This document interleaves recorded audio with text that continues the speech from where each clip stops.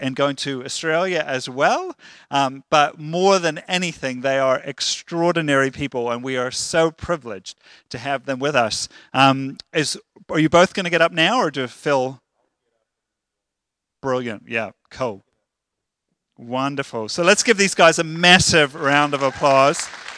They're gonna share a little bit about their story, but one of the things that I find most incredibly is at what age did you do your last church plant? Did you 60. start it? At 60, they did their last church plant.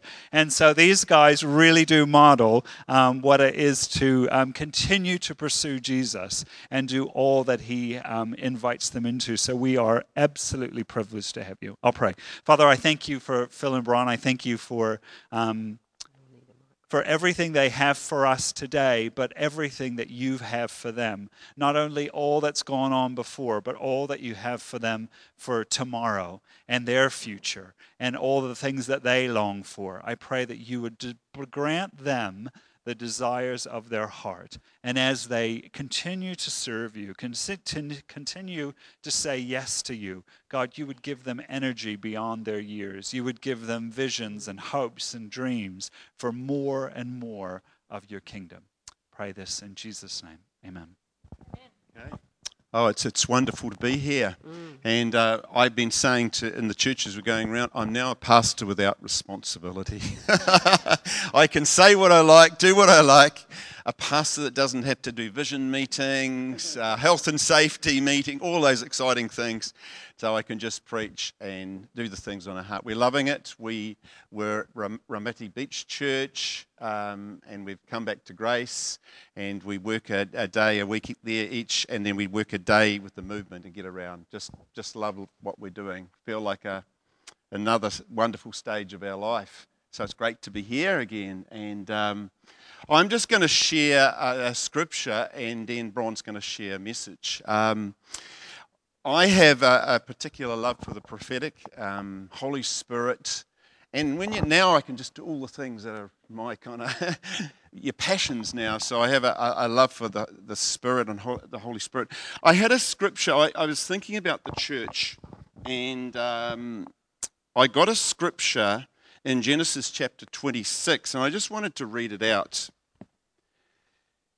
It says that the Philistines had stopped up all the wells which his father's servants had dug in the days of Abraham his father, and they'd filled them with earth.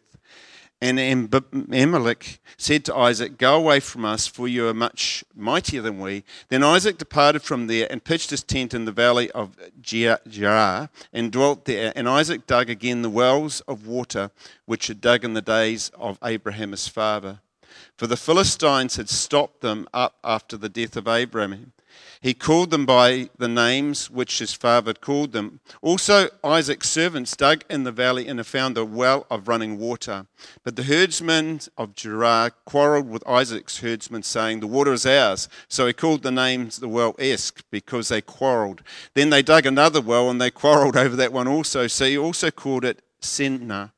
And he moved from there and dug another well, and they did not quarrel. Hallelujah. So they called its name Rehoboth, because he said, "The Lord has made room for us, and we shall be fruitful in the land." I just felt, I got the scripture, and actually we shared it with the leadership, and Bron had got the scripture quite separately.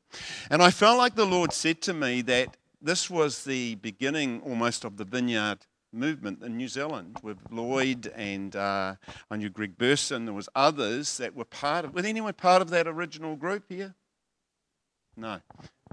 Yeah. So I really felt that there was a well of water that they had planted of the Spirit in this land, and particularly in this place. And I'm privileged to come here today. But I felt like the Lord was saying that we've got to keep that well of the Holy Spirit open. And it's almost like the enemy comes in to cover the wells. He always wants to take away the life of the Spirit. And that's not just corporately, but individually in our own lives. You get disappointments, you get discouragements, you get things come against you. And I've been a Christian for years, and I've had all those things come against me, but I've got to battle in the Spirit and contend. So I really feel that God wants to make this a real church and a place of the Holy Spirit.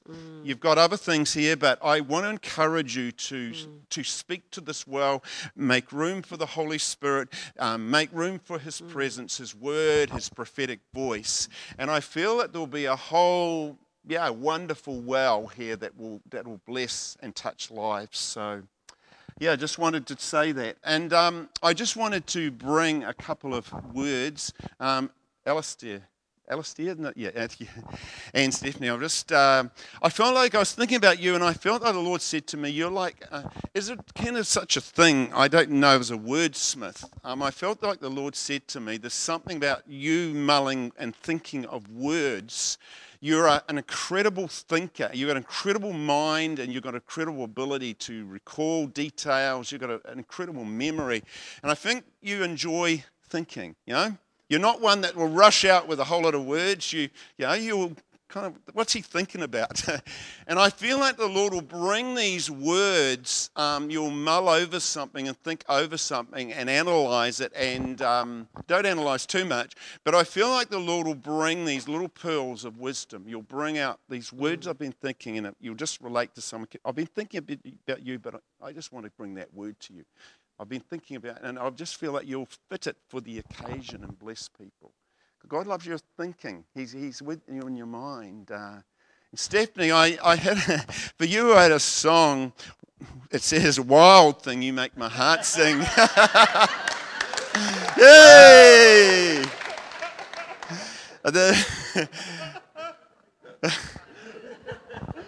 I think some people resonate with it. I think I might have hit the mark there. Yeah, you're right. There's a wonderful wildness in you. There's a wonderful passion. Even with you yesterday, I could just feel you get stirred up and you get passionate. And I really feel that you'll be a passionate woman about God, but you'll stir others. You'll stir the wells. You'll encourage. You'll challenge. God wants to just use you in this time to really stir the waters in people's lives. And sometimes it might be a bit uncomfortable when they're stirred, but I just really, you'll make other hearts sing because of your wildness, because of who you are. So, and it was just it was that Paul I was talking to before, wasn't it? Yeah, that's right. I just wanted to encourage you. You're really a man after God's heart. You really love the Lord, and I felt like the Lord says, what you do in secret will be rewarded openly. I feel like you have a secret life with God, that there's a secret prayer life. And I feel like you are declaring things and saying things and desiring things in God. And sometimes we go out in prayer and we just say them and we think, well, does that, whatever happens. But I feel that there's going to be reaping. You're sowing, and I feel God is going to reap those things. You're a real man of the Spirit. You're a real man of prayer. You're a real man of authority. And I really feel that you will really help people get set free. There's something of the Word of God that you'll bring life. You've got your person of the Spirit, so I just bless you. Yeah. Anyway, I'll hand back to Brian. And thanks. You want this? No, thanks. Okay. Oh, good morning. It's really wonderful to be here today with you. We've known Angela and Lyndon for many years, and we thoroughly enjoy their company. And great sense of humour and just amazing people. We love them. So last year, I'll just tell you a little bit about us. We are semi-retired. We're not retired. We've just changed roles. And we have been pastors for many, many years. I've been a hospice nurse for a long time. Phil's been in the police. We've done other things. But since we met, we got married in a fever, and literally, Phil came round and said to me, "I think you're the girl I'm meant to marry." And I said, "I concur." We actually hadn't been out together. This is not good advice, everyone. No, it's not. But it was in the days where, and Phil was such a stable person that the minister at the time is like, if it wasn't Phil, I'd be worried. because he said to her, do you think you'll be able to manage her? Well, the answer was no. Who needs to be managed, I want to know. But so we met, married within 3 months, went to the mission field. The thing that Phil and I have always kept centre of our marriage is our love for Jesus. And we've gone through many different times, difficult times, painful times, but I could honestly say that even though we haven't understood a lot of things, that our love for Jesus has not waned, and our love for the church. I love the church. You know, people say, oh no, I love Jesus, but I don't love the church. You can't put those two together. Actually, the church is God's plan for the world, and there's no plan B. And loving Jesus means you love your brothers and sisters. You may not like some of the things that happen in church. Look, I don't like some of the things I've done as a pastor. I've had to look back and think, whoa, that was weird. And, you know, say sorry to people at times. But please never leave the church with a big C. If you've been hurt or wounded in a church, go to another church to be healed. I totally don't agree with what has happened in churches and what's happened for many years. It's happened ever since the church started, that power and greed and things come into it. But the church is God's plan for the world. And isn't it wonderful that we can come here and we'll be besties with you by the end of this session? Where else is there that you could do that? There's just nowhere else. And yes, I just really want to encourage you, you know. And people say churches hurt people. People hurt people. It's got nothing to do with Jesus. Absolutely nothing to do with Jesus. And it's Jesus we have to put our faith in. And of course, we all have to behave ourselves too. Which is a shame, isn't it? So, beginning of last year, we do quite a lot of preaching. I asked God, because I'm not one of these people who does the New Year thingamahoos. And so I said, God, what is the theme you want me to speak on? And he took me to the scripture, without faith it is impossible to please God. And I guess initially I thought I wasn't actually thinking clearly about the fact that there are 3 kinds of faith. There is the faith that it speaks of in Hebrews, which is really about a lifestyle of faith. And it's about the fruit of faith, and it's about enduring faith. And it names many heroes of the faith. You're all heroes of the faith for being here today. You're all heroes of the faith for continuing to believe in Jesus, even though that you have doubts. You are heroes of the faith, even though you may have crashed and burned. You are heroes of the faith if you keep going. Keep going. That's what the message. Also, there's the gift of faith in Corinthians, which is for healing. And I feel God wants to move me on to that, because that has been a struggle for me. I'm an incredible realist, and I've been a hospice nurse. And I find it really hard if I can see before my eyes that someone's dying and people are like, we can't say the word death, you know, or we can't miss that verse, because up there's a group of people saying if they don't say that verse 100 times today, they're off the list. Because I don't believe our Father is a God like that. I want to see more healing. I really do. I want to pray for healing. But I also want to be able to not be afraid of death. And to be willing to say, it takes a lot of faith to die. We had a woman in our church, Nuromati, just before we finished. She's a beautiful woman. She had a strong, what I would call, God is going to heal me. She had pancreatic cancer, which is a nasty cancer. Well, they're all horrible. And because of that, she didn't get the treatment she needed. And because of that, she was reluctant to have pain relief. And because of that, she endured a lot of pain and suffering, and her family watched that happen. And eventually I've done this before, and I've just done it recently in Christchurch. I went to her and said, have you actually thought about the fact that you may be dying? and I'm really concerned that you are in so much pain when you could be having morphine, you could be having drugs to treat all the symptoms, and these months could be wonderful. But she was reluctant, so she went on in pain for quite a long time. Eventually, the pain was so great she had to call an ambulance. And she ended up in hospital, and they gave her pretty good pain relief, but not quite as good as what the palliative care team can do. She ended up in the hospice, and suddenly she just looked relaxed. All her children around her, adult children. And because she felt it wouldn't be a good witness to them to acknowledge she was dying. You know, when I worked in the hospice, the Christians were sometimes the people who were most resistant to accept what was happening. And it's actually a bit of a paradox, really, isn't it? Because we should actually, we know where we're going. We know who we're going to. It's very unfamiliar to us. And of course, it's the unknown. I don't want to go. I'd like another 40 years. But once I get to 80 and 90, I might not be saying that. But I'm not afraid of death because we're going to Jesus. But this is all we know.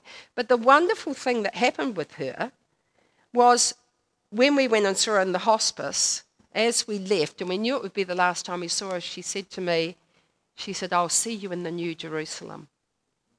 She had actually accepted she was dying. But in saying that, I'm spending a lot of time on the Hebrews 11 kind of faith that God is sort of weaving through me. And I want to move to the gift of faith, and I want to see a lot more healing. Vineyard has been well known for healing. But we're not seeing a lot, are we? Or is someone else having different experiences? You know? But we need to keep praying. And I'm hoping I'll be alive to see a time where, cancers are healed, bodies are raised, the dead are brought back to life. But, the same spirit that raised Jesus from the dead actually dwells in us. So there's a lot of resurrection life we can pour out to others and enjoy ourselves even now in this time on earth. So Hebrews 11. Now faith is confidence in what we hope for and assurance about we do not see.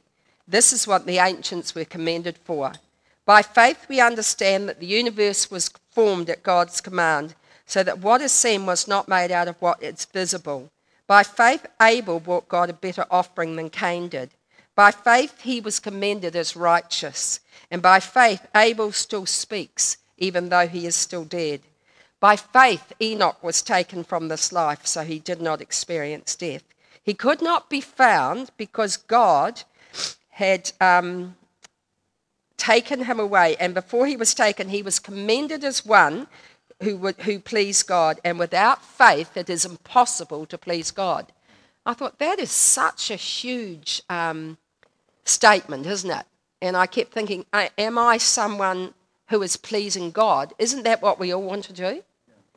But I've realised as I've read through, and I spent a lot of time reading through and thinking about that the kind of faith that's being spoken about here is the enduring faith, the continuing with God, the continuing through difficulty, the continuing with Jesus throughout your life.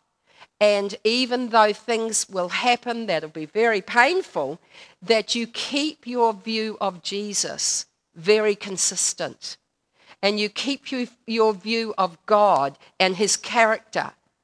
Someone who's got a relative who's dying said to me the other day, I think God must hate me. And I just thought, wow. It is easy, isn't it, when things happen, but that is totally alien to who God is. That is alien to his character. And, we've got a severely autistic son who's now 41. And I must say, we had many years where we were struggling. But I'd have to say I have never thought that God hates me. Because we kept on. We were actually pastors, we were ministers in the church, And we had so many struggles, but if we hadn't stayed focused on Jesus, in an intimate relationship with Jesus, probably we wouldn't have our marriage now. And I know what it is to suffer. And to suffer and feel desperate. There were times when he was screaming so much that I felt like we had these upstairs, and please don't put this out so it gets in the paper. I could have you just have this thought, just push him down the stairs. And I defy any of you to be in that situation and not have those kind of feelings. I never did. But that's how desperate you can feel. That's how desperate you can feel in a marriage where you do everything you can. You want this marriage. The other person doesn't want it. And so much has happened to you.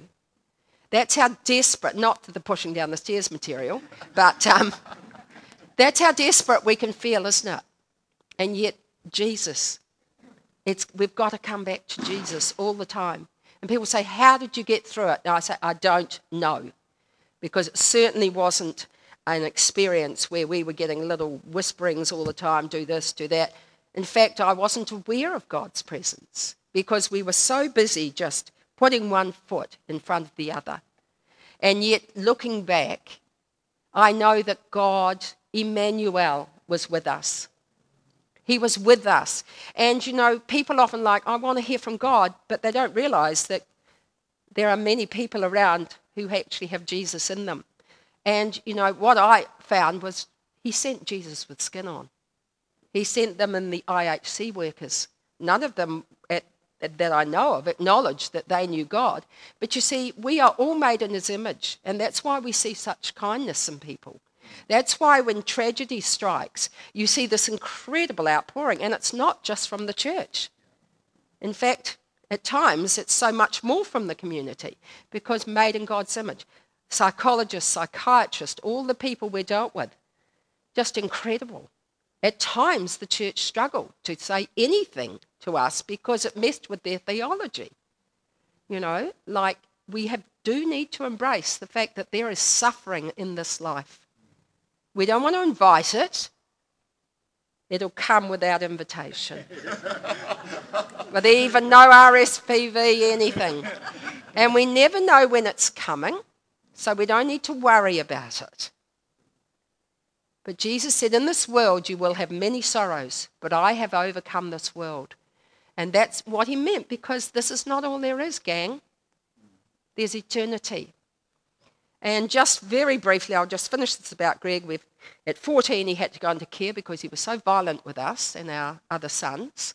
He was biting us and scratching us. He was big by this time and pulling our hair, and it was incredible. I mean, I'm so thankful for my wonderful husband. We worked together on it. But these kind of things, people can support you, but there's some pain that no one else can carry for you. You're on this race, and they can be up there calling out, you're going to make it. Here's some water. There's a food station. And boy, do we need that. And that's what we are, church. That's what we are to each other. That's what we're meant to be to each other. But it talks in Galatians about the loads we carry, and there's some pain that no one else can carry for you. When someone you love dies, no one else is going to feel quite the same way about it that you do. But at least as brothers and sisters, we can help. And at times by not helping, we can be kind. We can not give platitudes. We've had strange things said to us over the years, like, would you try herb tea? And I said, I'd paint the flipping house in it if I thought it would work. I mean, herb tea for severe autism? It's like do your own appendectomy or something, it's just crazy. Oh, so many crazy things. I could write a book about it. But I don't want to get away from actually what is being said here, because it's so wonderful. So 3 kinds of faith. Saving faith from Ephesians. It is by faith we are saved through grace. And that is a gift that's given to us. We respond to that gift. But that is a significant gift. Then the gift of faith through, in Corinthians, that is used for prophesying, that is used for healing, that is used for preaching, that is used for speaking to people, that is used for miracles. That's the gift of faith which can be given to us at any one time to any person to operate in a gift or to speak a word. And then, of course, there's Hebrews. And, of course, the book of Hebrews was written to a second generation of Christians. So, as it is with all of us, we need to hear things again. This is the second generation now. And they were growing weary and doing good. So the first 10 chapters is very much about this amazing sacrifice, Jesus. There's nothing like Jesus. He is the perfect sacrifice, the once and only sacrifice, that it will never need to be done again. And he goes on about, the blood of bulls and goats could not save you in the way that your great high priest, who sympathizes with your weaknesses, could. And then, obviously, they're like, well, maybe they haven't got enough people helping and they're just getting tired and weary of doing good. And that can happen in a church, can't it? You can flip, I've been doing this for months and no one's even noticed me. I make sure if I'm doing anything in the kind of practical line, I say to someone, can you take a photo? And I just happened to put it on the church's Facebook. Why not? And, just happened to be clearing dishes. Even if you're going to pop them back on the bench after the photo. But we get weary, don't we? But it's not over, gang. Jesus has got more for us to do. He's got more for Mahurangi. And I didn't know much about the plans. I wasn't with Phil when he spoke to Lyndon. I really had not much idea. So the message I'm speaking today is because that's what God spoke to me. But it wasn't to do with the exciting things, but it is everything to do with it. Whoopsie. Yep, I'm fine. So faith is the substance of things hoped for that we do not see. We normally say seeing is believing. Well, it's the opposite. Believing is seeing in our faith. Psalm 27:13, David said, I would have despaired if I had not believed that I would see the Lord in the land of the living. He used faith. He used his experiences of God to visualize that he would be delivered. And that is what the Hebrews 11 faith talks about. And then it gives this whole list of people who did amazingly significant things, but they also did some very wild things.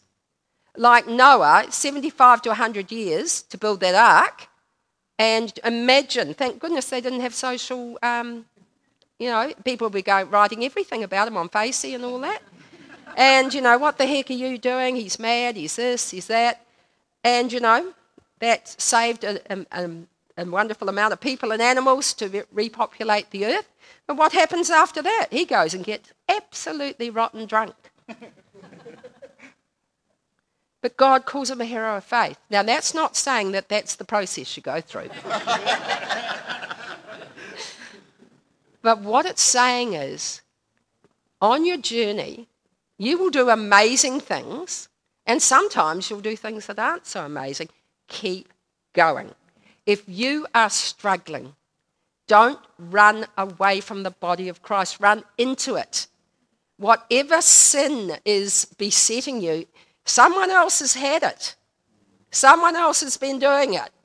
Whatever thing that you have, after being a pastor for so many years, there's nothing upon nothing that will shock me. And what I keep wanting to say to people is, don't isolate, run into it. See, Noah kept going. All the people named there did some interesting things, and yet they're named as heroes of faith. You are heroes of faith. To be a hero of faith, you endure. You keep going. You keep taking the next step. And just to sort of give a great example of this whole thing with Abraham, I studied his life and read through and went over and over so I could understand it myself, about the journey that Abraham had to get to a place of incredible faith when he took his son up to Mount Moriah. It was over 30 years that he progressed through that. And then there's so the progression starts out God comes to him. As far as we know, it says he was a pagan, so there was some great interchange with him and God, that he would now worship the God of Israel.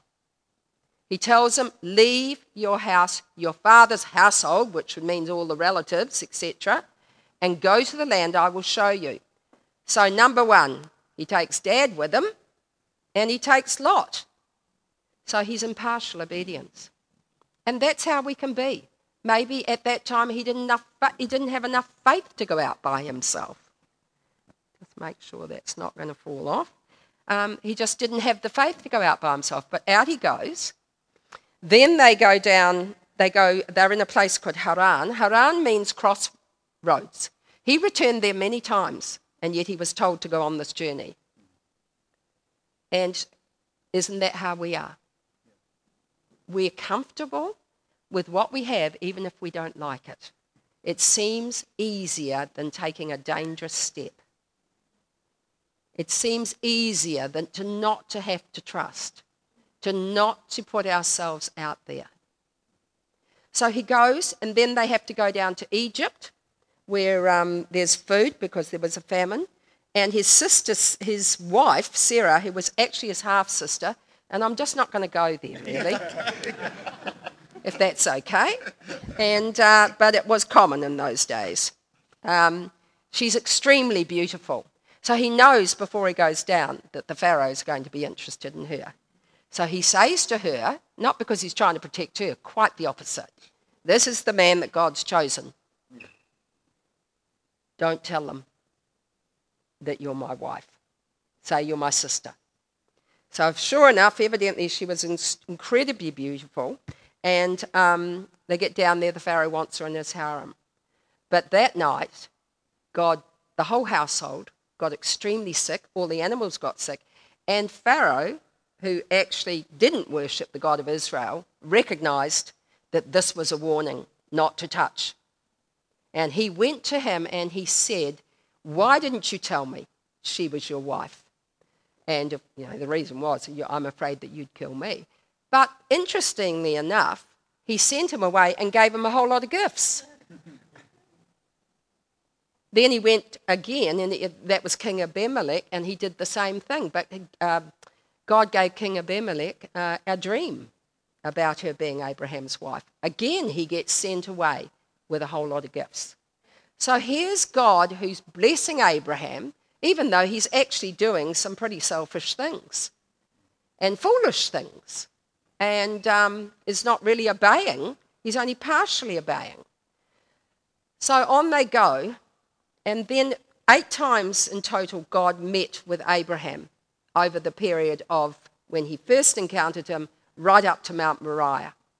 And the amazing thing is, this is like 30-something years, because it was 25 years when he spoke to him, leave your land, until they had a son when he was 100.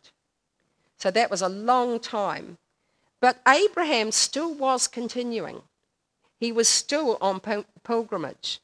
And God came to him again the next time, and actually the first time, and he was called Abram at the time, and she was called Sarai, because Abram just means father, whereas Abraham means father of nations. Sarah means princess, and Sarah means princess, but I think it's significant that God changed his name at a certain point. But he wasn't calling him that when he first sent him out. You see, we grow in faith. We grow in faith through experience and seeing the goodness of God. Get us out of scrapes, help us, all these kind of things. So God didn't call him that because he wasn't that. And then he started to unveil to him that you are going to be the father of many nations. And Abraham, he's got no idea how this is going to happen. But he moves again, and of course they have the whole carry on with him and Lot. in Sodom, which we won't go into. And Lot's quite selfish, and he wants the best of the land. But God then comes again and speaks to him, and Abraham's quite generous and gives him. But then God comes to Abraham again. He said, look out. He said, whatever you see is yours. I will give this land to your sons. So he affirms again that he's going to have children. But then many more years go on, and there's no children. And so the wife cooks up this idea, and wives are good at these things, cooks up this idea, and it was common practice that if you didn't have your own child, you could use the indentured servants, women, to have a child. So Abraham slept with Hagar, and they had a child, and they named him Ishmael. Of course, Abraham loved him, and Sarah couldn't stand the woman because, can you imagine it? And the woman started mocking at Sarah, and so Sarah got really fed up and frustrated and wanted her gone. And you know, God tells Abraham to do what his wife says. Hello? Some haven't got their memo yet. But then, so they sent her out, and it's a particularly beautiful story. She's out in the desert with her son in the heat, and just given a little backpack kind of deal, and she is encountered by God. This is his love. This is his love. And she said, this is the God who sees. And that was the first time he'd ever been called by that name. This is the God who sees. He sees my pain. And he speaks to her and he tells her everything about what Ishmael's going to be, and there's a place for him, and that he would also be the father of many, many people. And then Abraham encounters God again, and God's speaking about inheritance, and Abraham's like, why didn't you, Ishmael could live before you. And he said, no, you're going to have a son with Sarah. And I don't think he took that in. I mean, I don't think I could take it in at my age, that if I went to the doctors, he said, you're going to have a son. No, I don't think so. And so they travel up to the oaks of Mamre, and they're there, and 3 angels appear. And, who knows if it's Jesus? Who knows if but it's a representation of God. Abraham sees them. Hospitality is so important. I wish we felt like this about hospitality, that, 3 blokes would be standing outside by a tree and we'd be rushing out with bread and stuff for them. I occasionally do it if they're doing pavements and things. I've made scones. But the way they felt about hospitality, they would give their very last thing. So goes out, tells Sarah, who's inside the tent, making bread and stuff, and they sit down and they say to him, this time next year, you will hold a son in your arms, you and Sarah. And Sarah's in the tent and she laughs. Well, I get it. And then they say, and you should call him Isaac, he who laughs, because Sarah had laughed. And then they come and confront her. And I don't know if this ever happened to you at school, but it's like, Bronwyn, were you talking? No, not me. Well, Sarah's like, no, I didn't laugh. So they kind of rebuked her a bit for laughing, but they also gave her something wonderful, because 9 months later, she had a child. And things were going along so well. And Abraham kept following God, the God of Israel. It didn't sound like he had a lot of buddies to do it with him, but he kept faithful to God. And then they get to the biggest test of Abraham's life. And the boy's about 13 years old, and God speaks to Abraham. And this is the 8th time in all that time period. I mean, please read it. I'm sorry, I just wouldn't have the time to go through every encounter. This is the 8th time, and God says, you take your son, your only son, you take him to Mount Moriah and sacrifice him there. Now, how do you think that would have felt? But this is not Adam's first rodeo, Abraham's first rodeo with God, is it? Because God spoke, He partially obeyed, took the rallies with him. God spoke. They tried to have the promise through the maid. God spoke again. Have you noticed that he keeps speaking? There's not one hint that he rebuked Abraham in all of this. In fact, he gets given gifts of cattle for throwing his wife into the harem. But it's not about, obviously God didn't want him to do that. But God's love is everlasting. The love of Jesus. It doesn't matter what you have been doing up to this point in time. Jesus loves you. And even if you confess it to some people, Jesus loves you. His love is eternal. And this is a picture of the kind of love that our Father God has for us. That he keeps going with us. That he keeps telling us, maybe we've missed a step. Maybe we haven't fully obeyed. It's never too late. Maybe you have dreams that you have never acted out because of comfort. It's never too late. And he will encourage you and gift you at the same time, because his love is not conditional. It was conditional on the death of Jesus Christ on that cross. And if you've embraced that concept, if you've got Jesus in your life, you have every bit of his love available to you. Every resource will be available to you of his love. And so off they go, and they take a couple of servants, and it's a couple of days' journey, and they get close, and Abraham says to the servants, my boy and I are going to go on to Mount Moriah. You wait here, and we will return. What has happened to Abraham? He knows that if God requires his son, he'll raise him back from the dead. Look how he's grown in his relationship. You see, that's what happens to us as we go on, as we see the goodness and kindness of God, as we see it through people, as we see it through encounters with Jesus, as we see it through him getting us through prison sentences. I haven't had any, but but there for the grace of God go I. Truly, if we had walked in some people's shoes, we would have responded exactly the same. As we continue on with him, albeit feeling, am I pleasing to God? You are pleasing to God if you believe in him. If you keep turning up, if you keep putting one step in front of the other, you are pleasing to God. It's not about doing exactly, it's about being with God. Because if it was to do with that, Abraham shouldn't have got the deal he got and become the father of many nations.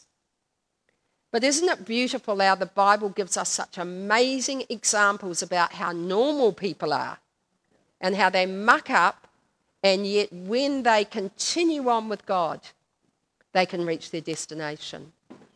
And that's us. We can reach our destination we were always meant to reach because of the love of God. But our part to play is to keep going, to endure during hard times. Scream a bit in your backyard where no one can hear. But it doesn't mean you're not enduring. It doesn't mean stuffing everything down. It means, I'm feeling like I'm really close to it's sharing with others. I'm feeling close to the edge. I think I'm having a breakdown. When we were first married, Phil was pretty terrified, I think, because I'd come from this very wild thing life, and he'd come from a nice country, farmers, good Christian boy, that kind of setup. So when I was having what I thought were discussions with him, he thought I was like fighting with him. And we had to learn how to navigate that so that we understood.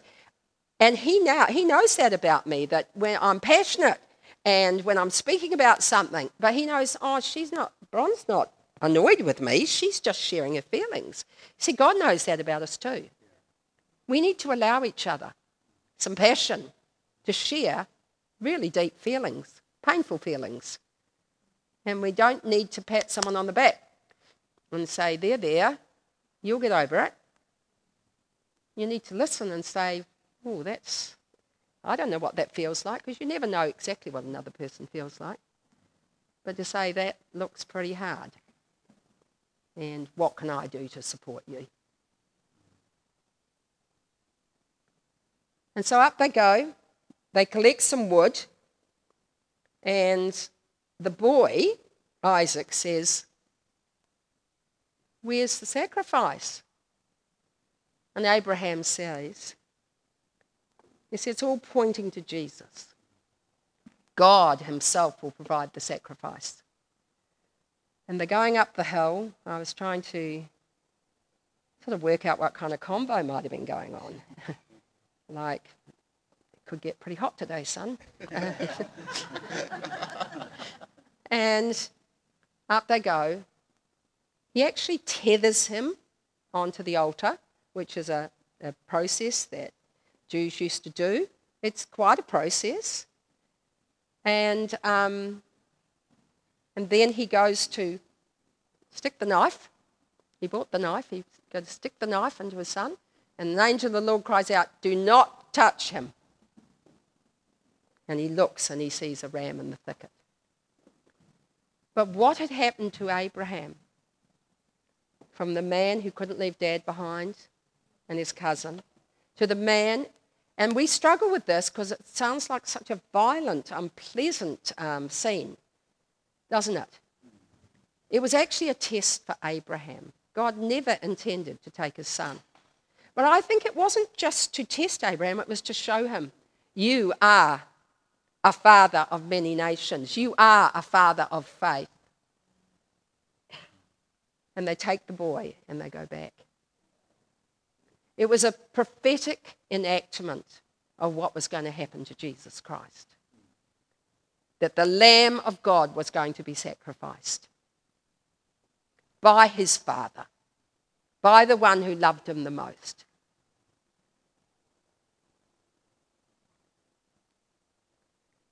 It says in Hebrews 12, just to finish,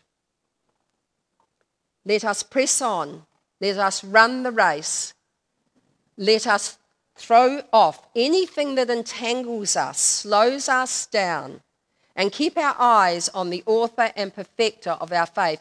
And I had a dream a couple of months ago, and I shared it a few times because I think it's more than just for me. I was at this event, and there was no one organising it, and I'm not very sort of organised in that way. I'm not worried if no one's organising it. But obviously I was meant to, and there was all this amazing food, like tables and tables and tables of divine food. And people kept like, well, why don't you eat? And they're like, are you sure we can have it? Are you sure we can eat this? Don't we have to pay? And I said, no, I'll go and find out. And they said, no, you don't have to pay, but still people wouldn't take it. Then the dream goes to another scene. I had some, and I actually had my eye on something. Then the dream goes to another scene, and I'm walking along by the Wellington train station. I know I've got to catch a plane to Australia. We were going to Australia in about a month. And I work out, I haven't got my bags with me. And so I think, well, I better run home and get them. Anyway, I start to run, and honestly, Usain Bolt, you wouldn't have a chance against me. Now, this is in my dream. I was just running like above the ground. And in that time, I felt the Holy Spirit say, you don't need the baggage. You've got everything you need. And I think that's what it is, isn't it? There's a table set before us in the presence of our enemies. But we need to take the food. It doesn't cost. You know, there's that lovely scripture where it says, come and buy that which you have no money to buy. Come and drink. It's free. The water of the Holy Spirit, the bread of life, it's free. And then take off the encumbrance. I didn't need the baggage. And boy, I could run fast. I was like, how come I never knew about this? I could have been in the Olympics. This is in my dream, I'm thinking all this. You know, from going from the girl who couldn't jump up on that stupid horse thing at PE. If everyone ever remembers those, they strike terror in my heart. But this is amazing. But again, if we will leave the baggage, if we will believe that he will give us everything we need, if we will untangle the sin and the baggage and the pain and the disappointment and keep our eyes fixed on Jesus, we are going to reach our destination. Amen. Thank you, Brian. Well done. Yeah. Thank you. Why don't we stand? I'm just going to pray. Father, I thank you. God, we just pray that you would bless them, bless their travels, bless their way forward for you and all that they give out. I pray that for each of us, as we've been encouraged this morning, God, to